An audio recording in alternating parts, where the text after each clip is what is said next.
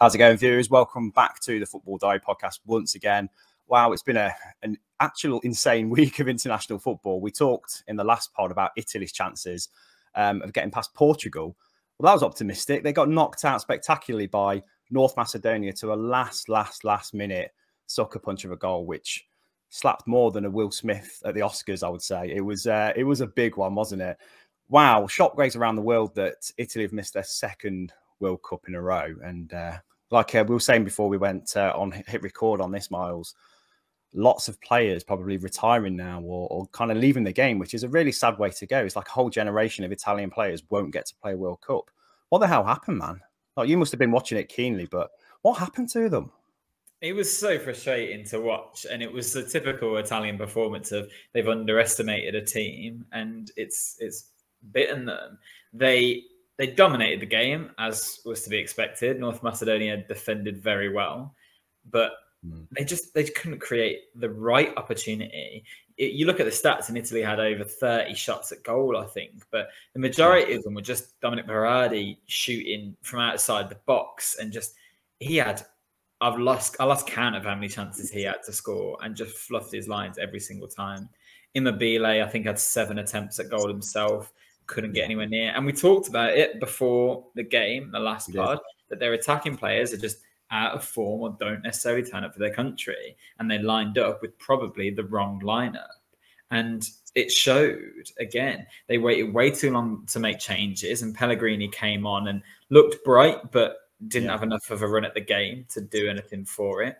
And instead, they were left to rue their chances.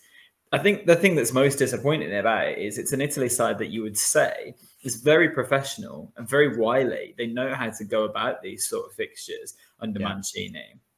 But they just looked very almost childish in the way that they took on the last few minutes. In my mind, if you are a team like Italy against a weaker opponent, you're dominating the game. At that last stage in extra time, in injury time, just play for the 30 minutes. Play for extra time then. Shut up shop. Let it be 0-0, because in the odds of you beating them then across 30 minutes is a lot higher. And instead, they fell asleep at the most pivotal time. All it took was a goal kick, one flick on, and then all of a sudden, Italy only had 3 players behind the ball. Now, all right, you're probably not expecting him to shoot from there. And his finish was beautiful for the North Macedonia goal. It was a great goal for them to win the tie on. But I just think if you're Italy, where's your head gone in that moment? Because the organisation was awful to let him through. It was naive, really naive. We said that after the game, didn't we? What were they doing, letting a route one pass from the goalkeeper end up within shooting distance or shooting range? And I think Jorginho's taken a lot of flack in the game itself, really, for not tracking back anywhere near enough. It's like they were playing for extra time, like you said, which was probably the right thing, but shut up shop and don't let them shoot. And the fact they were playing in Palermo and Trikowski scores, who's an ex-Palermo player, is just another kind of insult to injury, really. It's like another layer of embarrassment. Shockwaves around the world, but wasteful. They were just incredibly wasteful. I think that's what I kind of saw. They didn't underestimate them for the most part. They didn't close out the game and ever foresee a goal being conceded, I don't think. They never planned for that, but should have took more chances, shouldn't they? And it wastes more than just this result, because now, like you say, there's a lot of players that probably won't be there the next time that Italy have a chance at a national tournament. And also wastes the kind of the high that they were on off the back of the Euros. They're such a funny team, Italy, the way that they set up, that they've not qualified for the World Cup. Yet, had they got to the World Cup, they probably would have been one of the favourites as well. So It's a really big result. And I think that momentum that they built up over the summer last year, from the way that they've been playing under Mancini as a whole as well, it's just gone now. And now there's talk of whether he'll even continue on. And actually, he's only lost 2 games, I think, in the last 41. So first thing ever lost a World Cup qualifier on home soil as well, which is just bizarre. And this is a North Macedonia side that have recently lost Goran Pandev, who's been their talisman for longer than I've been born, I think. Yeah. And they were without a player who's based in Italy as well, in Elmas, who is easily their best footballer. Yeah. And they still managed to get this result. And all right, they've still got a couple of players in there that we'd probably recognise. And I think the former Leeds guy, Alioski, was brilliant as well in the way that he organised himself and the team. But you've got to walk this team over quite comfortably, even with a misfiring striker like Immobile, and even with Berardi, I thought he was awful, to be honest. It was so wasteful. And Insigne barely got in the game as well. There's still so much talent in that squad and in that first 11 that they should have got through this. And they will hang their heads now. I mean, there's been loads of talk about Jorginho and the missed penalties in the qualifying group stage as well. And apparently he's looking at retiring from international football now. Him, Lorenzo Insigne, Chiellini, Bonucci, there's already a lot of them gone.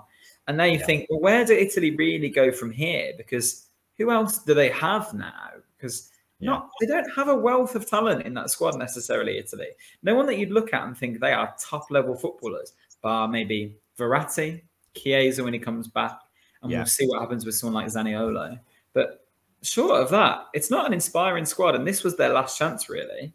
Yeah, it's crazy when you mentioned they've lost 2 games in, 3-4 years. It's crazy to think that they've still not qualified for a World Cup. And the group stages were their undoing, really. They were quite kind of unlucky that they were drawn against Switzerland as like the second seed in their group, because they could have had a mediocre kind of second seed like England tend to do in their groups. But Switzerland were good value. They deserve to be where they are. I mean, they were sluggish against England, which we'll talk about in a moment, but that's a friendly.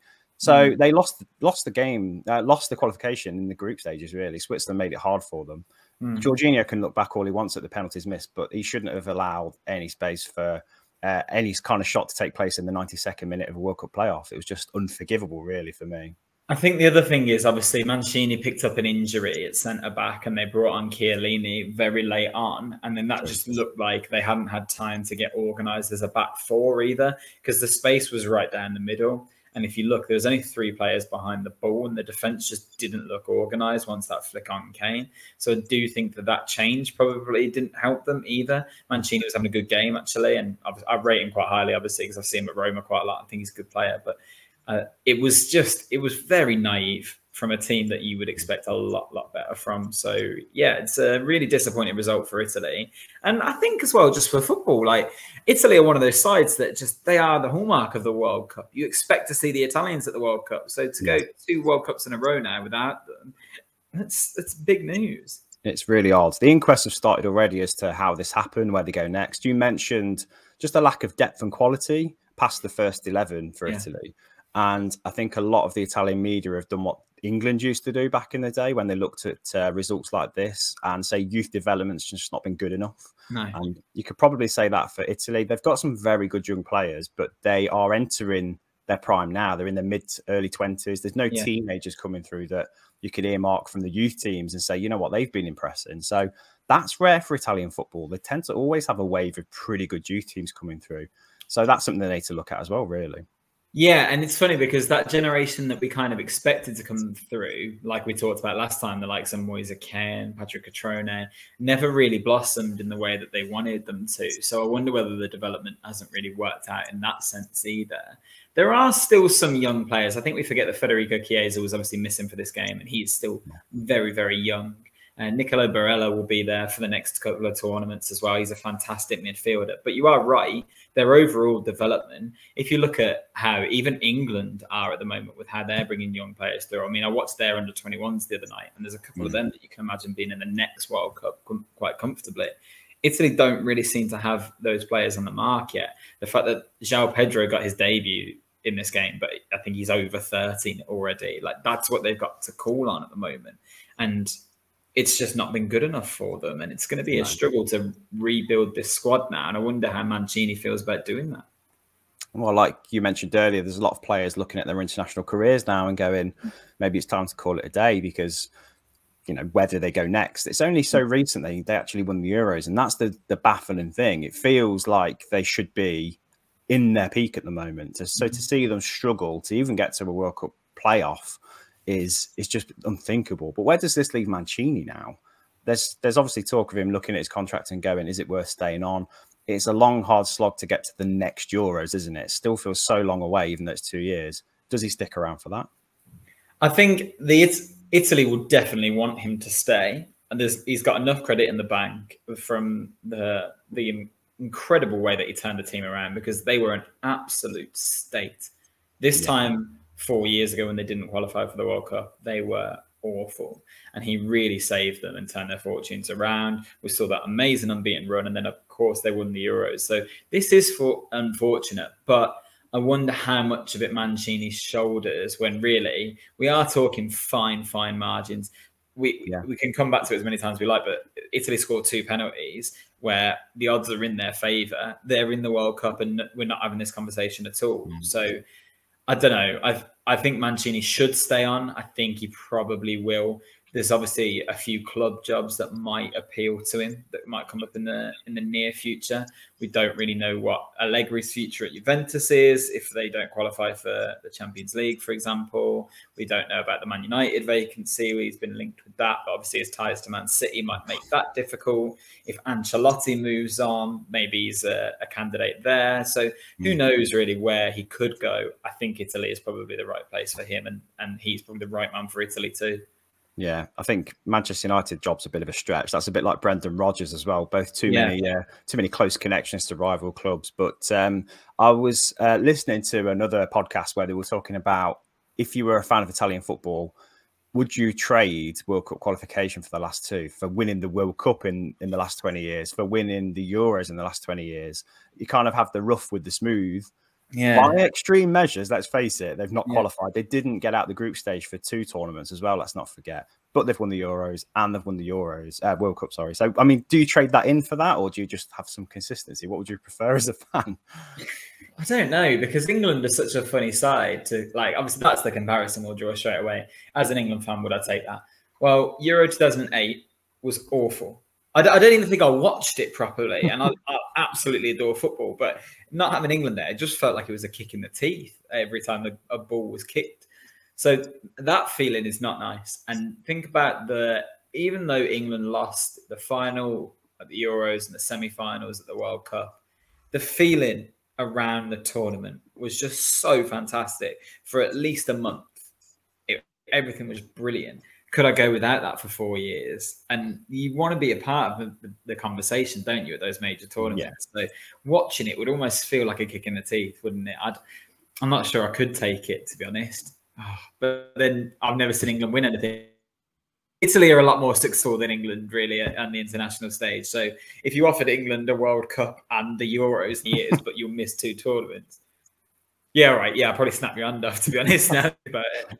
Yeah, it's a heck of a trade-off, isn't it? And I think, I think England have been so long without a trophy that maybe they would take it and the fans would go, do you know what? Yeah, that's worth it. But the World Cup, when it comes around, if you're not part of it, even if it's the Euros, as a fan, it's just not the same. Like, it's like a festival of football. And I think the Italian fans are gutted for that reason. That's 2 tournaments in a row where they've watched loads of other teams that probably aren't as good as them go quite deep in the competition and have a great time. So, yeah, really sad time for Italian football, which is such a come down from just a little over a year ago.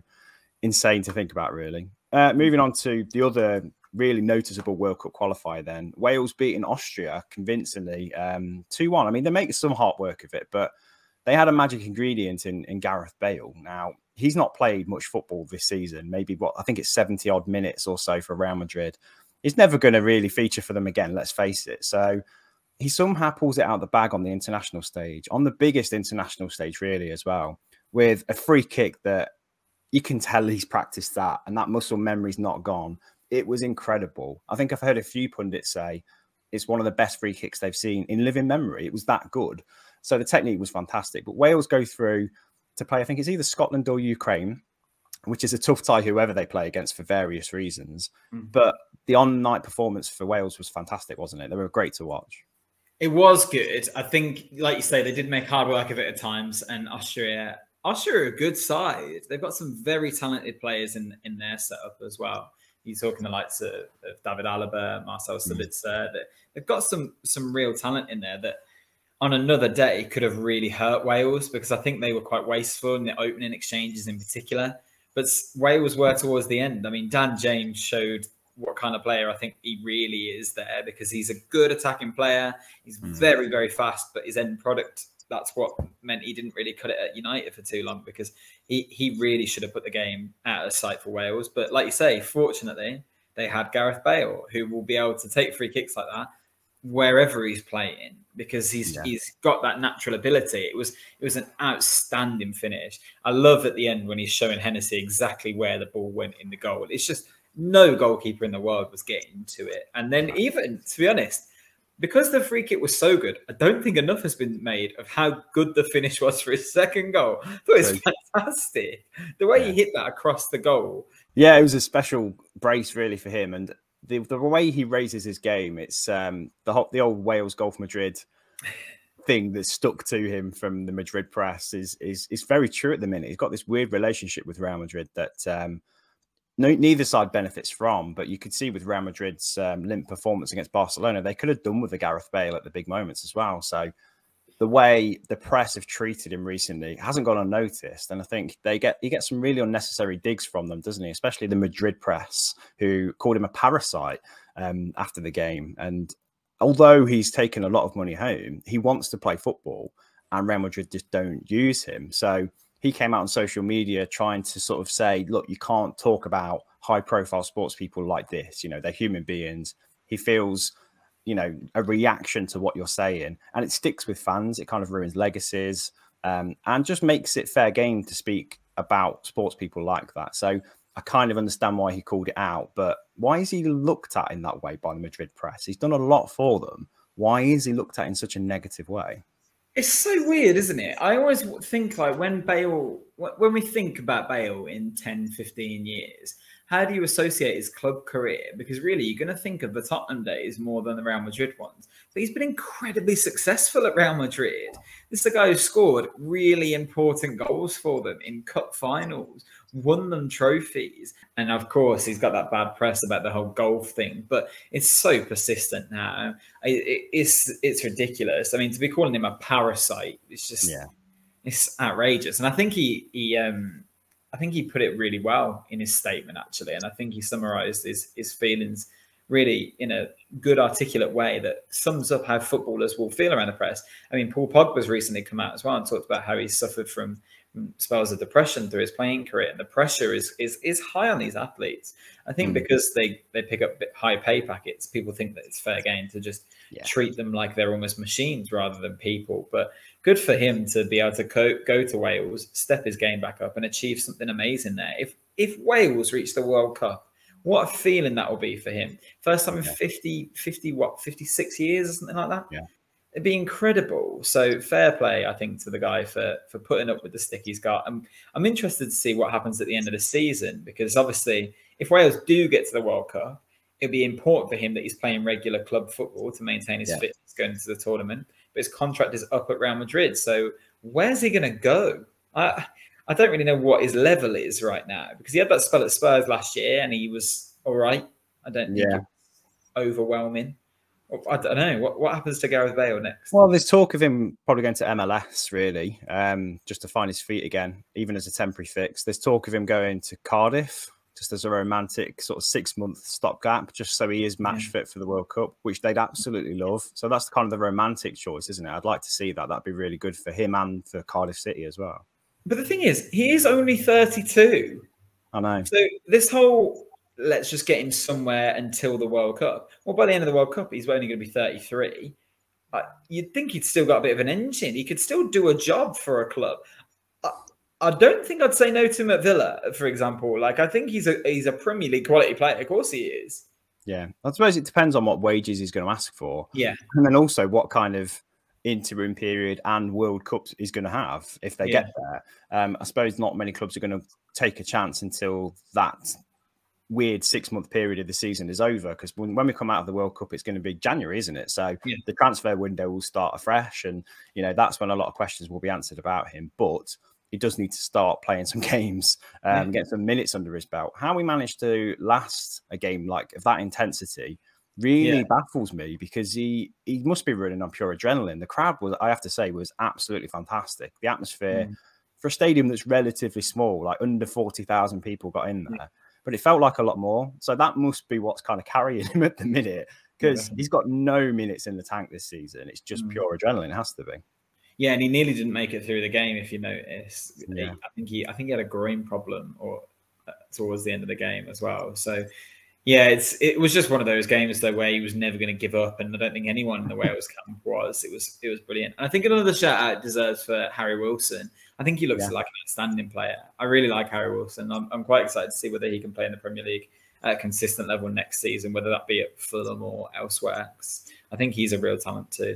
Yeah, I think they've got a few players that show they're not relying solely on Bale and Ramsey. They're actually playing a decent amount of club minutes as well, which is good to see. So if they do get to the World Cup, I don't think they should be considered as outsiders either. You know, they've competed in international tournaments in recent memory. So who knows, another fairy tale. But the next playoff is going to be a really tricky one because it's either a derby against Scotland or a highly emotionally charged game against Ukraine.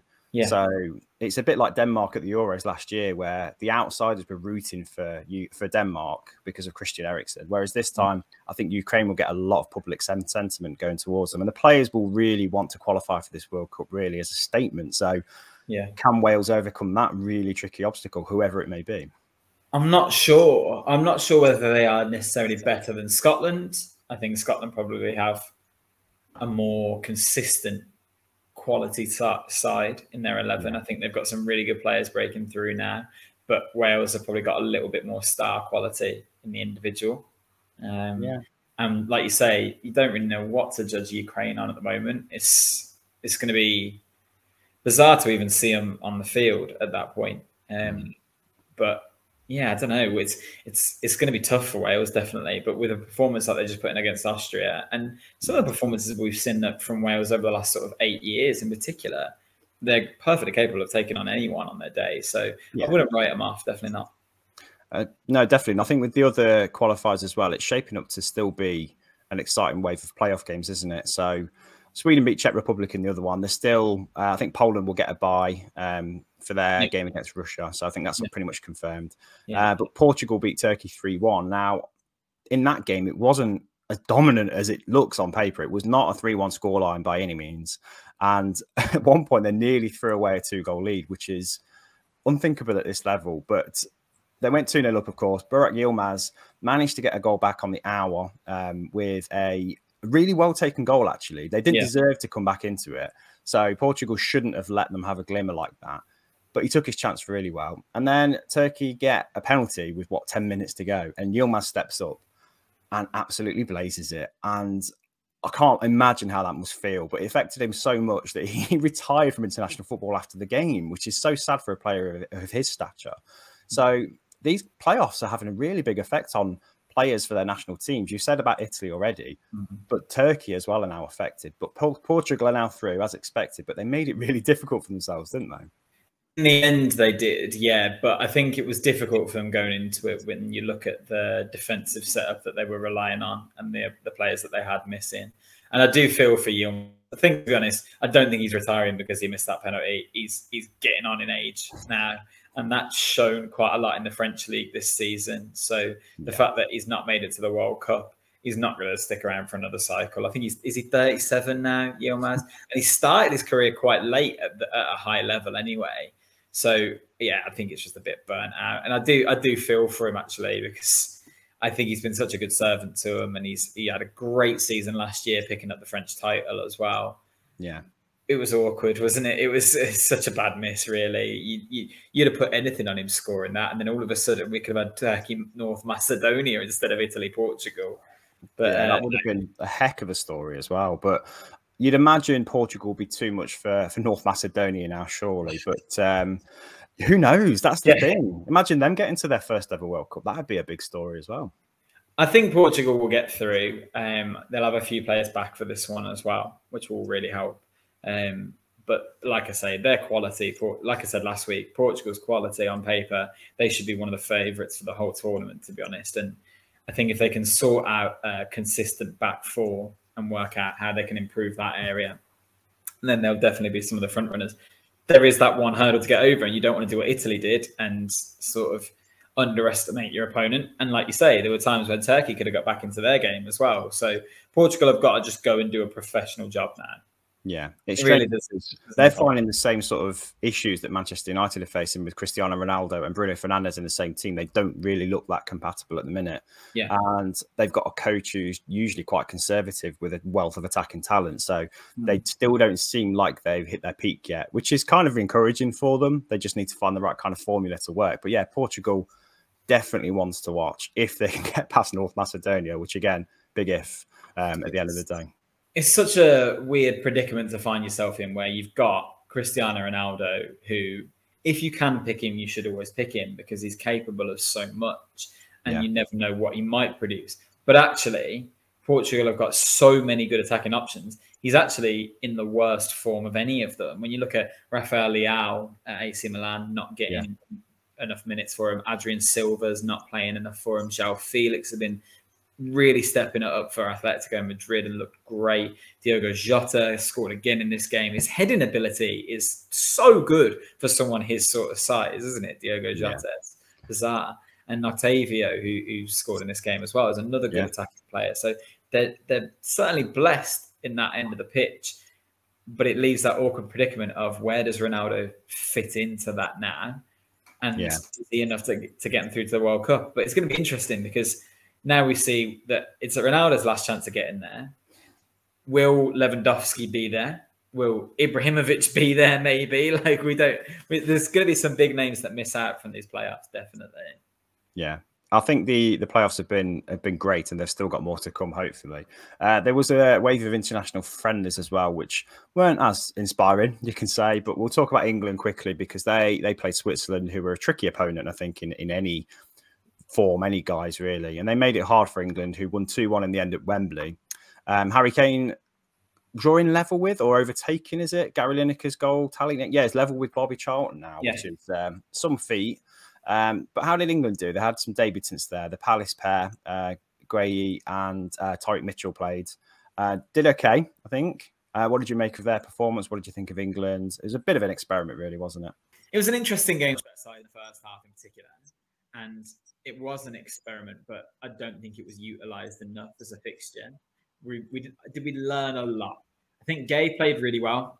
I think it was good to see him come in. Kyle Walker-Peters played really well, but he's never going to get into the first 11. He probably won't even make the squad when you think about the right backs that England have got. Like I say, Tyreek Mitchell came on in the second half and looked bright when he did. Conor Gallagher had a good game, I think. I think he looked a bit almost like starstruck by the occasion, a little bit, like he didn't quite have the same free license that he had at Crystal Palace, and he didn't really know how to control that yet. There's a few things I think we're missing. The first half, Switzerland were definitely the better side, and we looked quite vulnerable at the back. Ben White looked like he hadn't really settled into that back four very well. I know it was a late call up into the starting 11, but if it wasn't for Jordan Pickford, we probably would have been 3-0 down at one point. Pickford had a great game, that leaves Southgate with another conundrum because his form at club level has been so poor that I think Ramsdale was almost certain to get into the side if it weren't for the fact that he pulled out of the squad. Do you think so? Do you think he would have started this game if he was fit? I think as it was a friendly, it would have been an opportunity to look at him. So I think he would have started him. If he starts Gay in this game, then I think he starts Ramsdale as well. The one I don't get is starting Henderson over Bellingham because what new is Southgate going to learn about Jordan Henderson? You know what he can do for England. You know what he's there for. But we still haven't seen enough of Jude Bellingham in an England shirt yet. Nowhere near enough. I think he was trying to balance the midfield experience because he obviously started with Conor Gallagher, didn't he? So maybe he was thinking alongside him, that's who you'd probably want, rather than, I say, raw Jude Bellingham. Jude Bellingham's had a lot more experience than is given credit for by Gareth Southgate, I think. Well, maybe Rice then? Oh, regardless, I don't get Henderson as a selection for a game like this. Almost the same with Kane, to be honest, at this point. I don't really know whether it was worth, I don't know, trying Ollie Watkins in the role instead. I know he came on in the second half. But these friendlies are always going to be like that, aren't they? And I don't think we learned a great deal about England. Switzerland are a good side. They made it difficult for England. England played a very defensive system. Harry Kane scored a penalty and won the game. I could have wrote that before it happened, to be honest. And it is a great achievement from Harry Kane, to be fair. is worth noting. I remember Rooney breaking that record. So the fact that he's drawn level with that, and he will certainly go on to break Rooney's record, that's fantastic. For a player that's played his entire career at one club and never won any silverware, comfortably our best player at this point and captain, is. I hope that he can go on to achieve more with England, definitely, because he's been brilliant for him. Yeah, I think you always expect to see a bit of experimentation, but yeah, I think when we've not actually seen that much of Jude Bellingham in an English shirt, that's the biggest kind of loss for me from this kind of occasion. We could have really experimented with him. It's not even an experiment at this stage. He's proven. It's very much proven. So I think it's what he would add to England's midfield that we would have liked to have seen. It's an exciting talent still. Whereas Jordan Henderson, we know what he can do. You're absolutely right. So I'm with you there. Gareth Southgate knows and trusts certain players, and I think that's quite clear now, isn't it? And this has kind of reinforced that in some ways. Yeah, and one of them obviously is Mason Mount, who again I think he looked quite bright as well at times. He looked a lot sharper, and it was good to see Luke Shaw as well, because he took his goal incredibly well. You worry about his confidence at the moment and how he might be feeling, but that England camp just does wonders for that, and it's good to have that spirit there. Even it doesn't really matter who you are, what's happening with your club side right now. England almost feels like a club side mentality now. They're a squad. They are a well-established squad. And even when you bring new faces into that, it's sort of drip fed in, and it keeps that good mentality. It's going to be difficult for some players to get back into the squad, though. And I watched the under-21s, and I wonder if any of them might break in. Then when you look at someone like Rashford, how does Rashford get back into that England squad right now? Because there's a lot of talent floating about. The under-21s, there was two players that really stood out for me that I thought, I wonder how long it would be before they're in the first side. And that's the winger Madueke, who's out playing in Holland. And I have to say it, Jacob Ramsey looked absolutely fantastic again. He did, yeah. He's another midfielder that really England don't really have the like of right now. You've got Phillips and Rice who can play that pivot really well. Maybe Bellingham is a bit closer to Ramsey in terms of playing style, but I'd love to see him break into that side soon, because I think we are really fortunate that we've got a wealth of talent at that sort of age range right now. In midfield as well, which is where it's been a traditional problem for England. We've played some mediocre players in there in the past. And you look at Calvin Phillips, it was flavour of the month during the World Cup. And where does he come back into it? He's been out of action for a little while. So options, I think, and it's quite exciting. But we're talking about Italy, obviously, and their strength and depth in the youth teams, or lack of it. England, on the other hand, look like they've got quite a few players ready to step up in key positions when needed, and some strikers in form, some midfielders in form. Defence is probably still the suspect area, I think, as it feels like it regularly is. But then we've still got a couple of players that haven't been called upon yet. You mentioned as well, we've got Tammy Abraham we need to have a look at in an England shirt. He offers something completely different. Definitely. So it's going to be hard for Gareth Southgate to narrow down a World Cup squad, isn't it? Which is a great problem to have.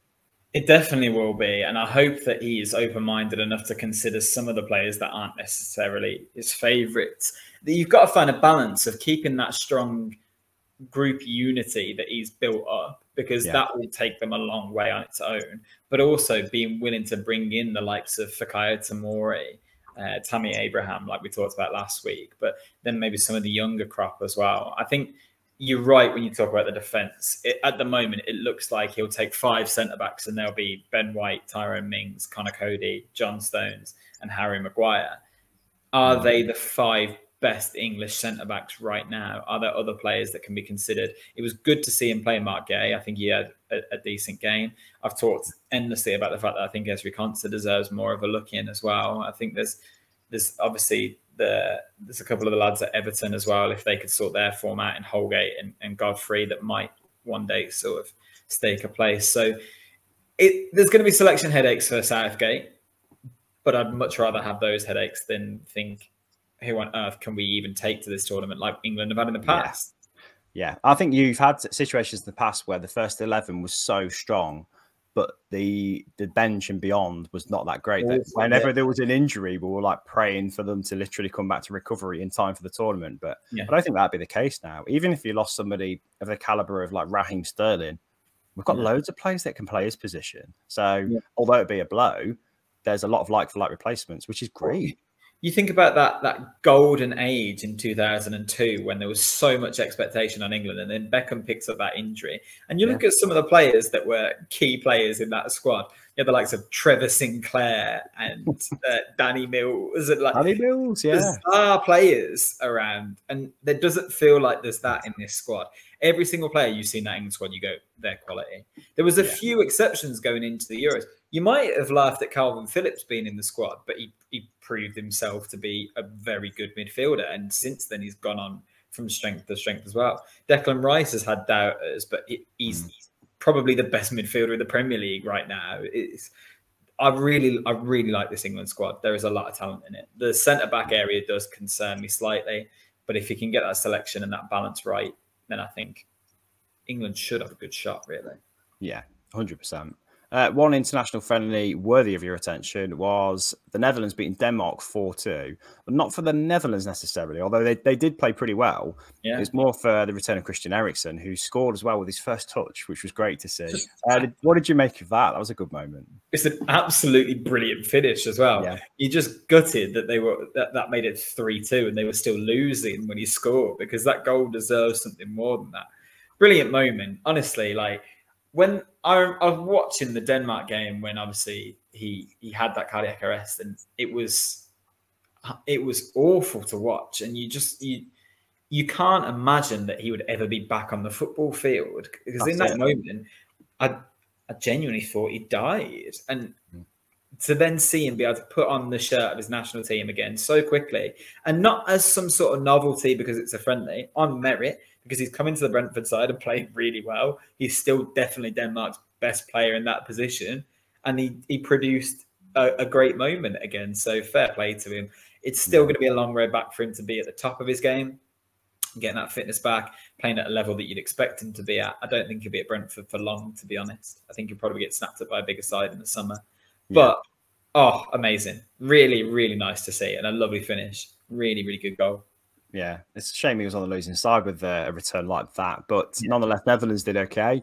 Another story that cropped up from the World Cup qualifiers was Canada qualifying for the World Cup. That was unthinkable, because Canada's not really a football nation, but they've got some very talented players, and they beat Jamaica 4-0 to cement their place at the World Cup. Yeah. Deserved as well.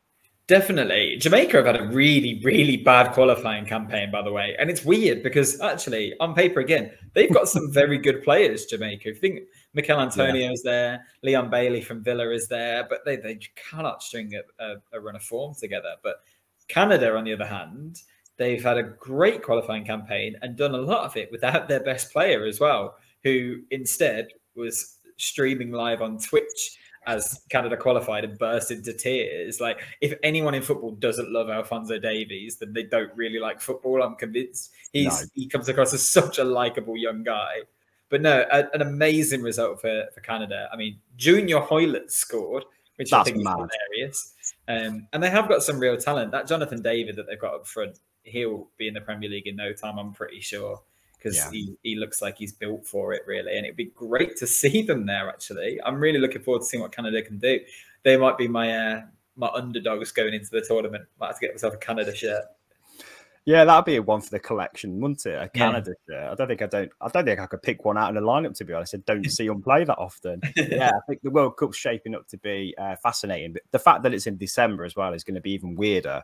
But they're going to see some teams there like Canada, who we've only ever seen as like a joke team on FIFA normally. Do you know what I mean? One of those one-star teams that you play against. So yeah, well done to Canada. Another one that might have slipped your attention is Jermaine Defoe retiring this week. He moved to Sunderland in January. His return there, but he's not had a great time of it. So sad to see him go. He was some player in his day as well, wasn't he? Oh, an amazing career. And when we talk about people coming off the bench for England or adding that sort of quality and depth, Defoe definitely was a wonderful option, and it was overlooked at times. I think, was it the 2006 World Cup he didn't get called up to? And he really Walcott went. Theo Walcott went instead, inexplicably. I'm pretty sure, yeah. And then that's when Owen went down injured, and you thought we could really do with Jermaine Defoe right now. It was he's had a great career, Defoe. I think he's been an incredible number 9. I remember him scoring, was it 4 or 5? He got against Wigan that time as well. He's a brilliant player, Jermaine Defoe. Really good all-round striker, really, who has played for a lot of clubs and is pretty much well loved by every club he's ever been at. So I think that tells you a lot about him. Obviously, he had that spell at Rangers as well, just before he joined Sunderland, and that was pretty successful for him too. So, yeah, all the best to him, really. I wonder if we'll see him back in a coaching capacity quite soon. Yeah, I think he's wanting to take his badges, but I think when you spent as long in the game as he has, it'd be hard not to continue in some way, shape or form. With the amount of clubs he's had an effect on as well, he could take his pick really. But yeah, I remember him saying that when he was a trainee at West Ham, he looked up to Ian Wright so much, and I think he modelled his game on him. So it's weird for Ian Wright to see one of his proteges kind of retiring. It must be, it's that kind of cycle, isn't it? Where players who we've seen from the start of their careers are now coming to the end of them. Then you're getting old. Not as weird as the fact that his grandson scored for Stoke the other day. That's mad, even weirder. That when I saw Sean Wright Phillips' son is playing professional football, that made me feel disgusting. No. Well, on that depressing note, mate. Yeah. We'll get yeah, well, there's obviously lots of kind of football to look forward to this week. There's the playoffs, which continue tomorrow, Tuesday night. Yeah. England have got another friendly to contend with. Hooray! Can't wait. And then Premier League returns at the weekend. But until then, mate, it's been a pleasure to see you. As always, we've had quite a few extra viewers in the last week or so since we last went live, and quite a few extra subscribers now. You might not know it, but today marks the 1-year anniversary of us doing our first pod. Which is mad to the day, yeah. So, happy birthday to the Football Diary podcast. And I love that. Please do support us further if you can, and help us reach our milestone of subscribers on YouTube, because we've only got, I think, 40 at the moment. So we're relatively small, but we are growing bit by bit. And with your help, that'd be even quicker if we can get there this year before the World Cup. I'd be so happy to have a bigger viewership. But for those that are sticking around from day one, thank you so much. It means a lot. Yeah, Myles. Pleasure as always. Thank you, mate. See you next week. And enjoy the football, mate. Thanks a lot. Yeah, See you, mate.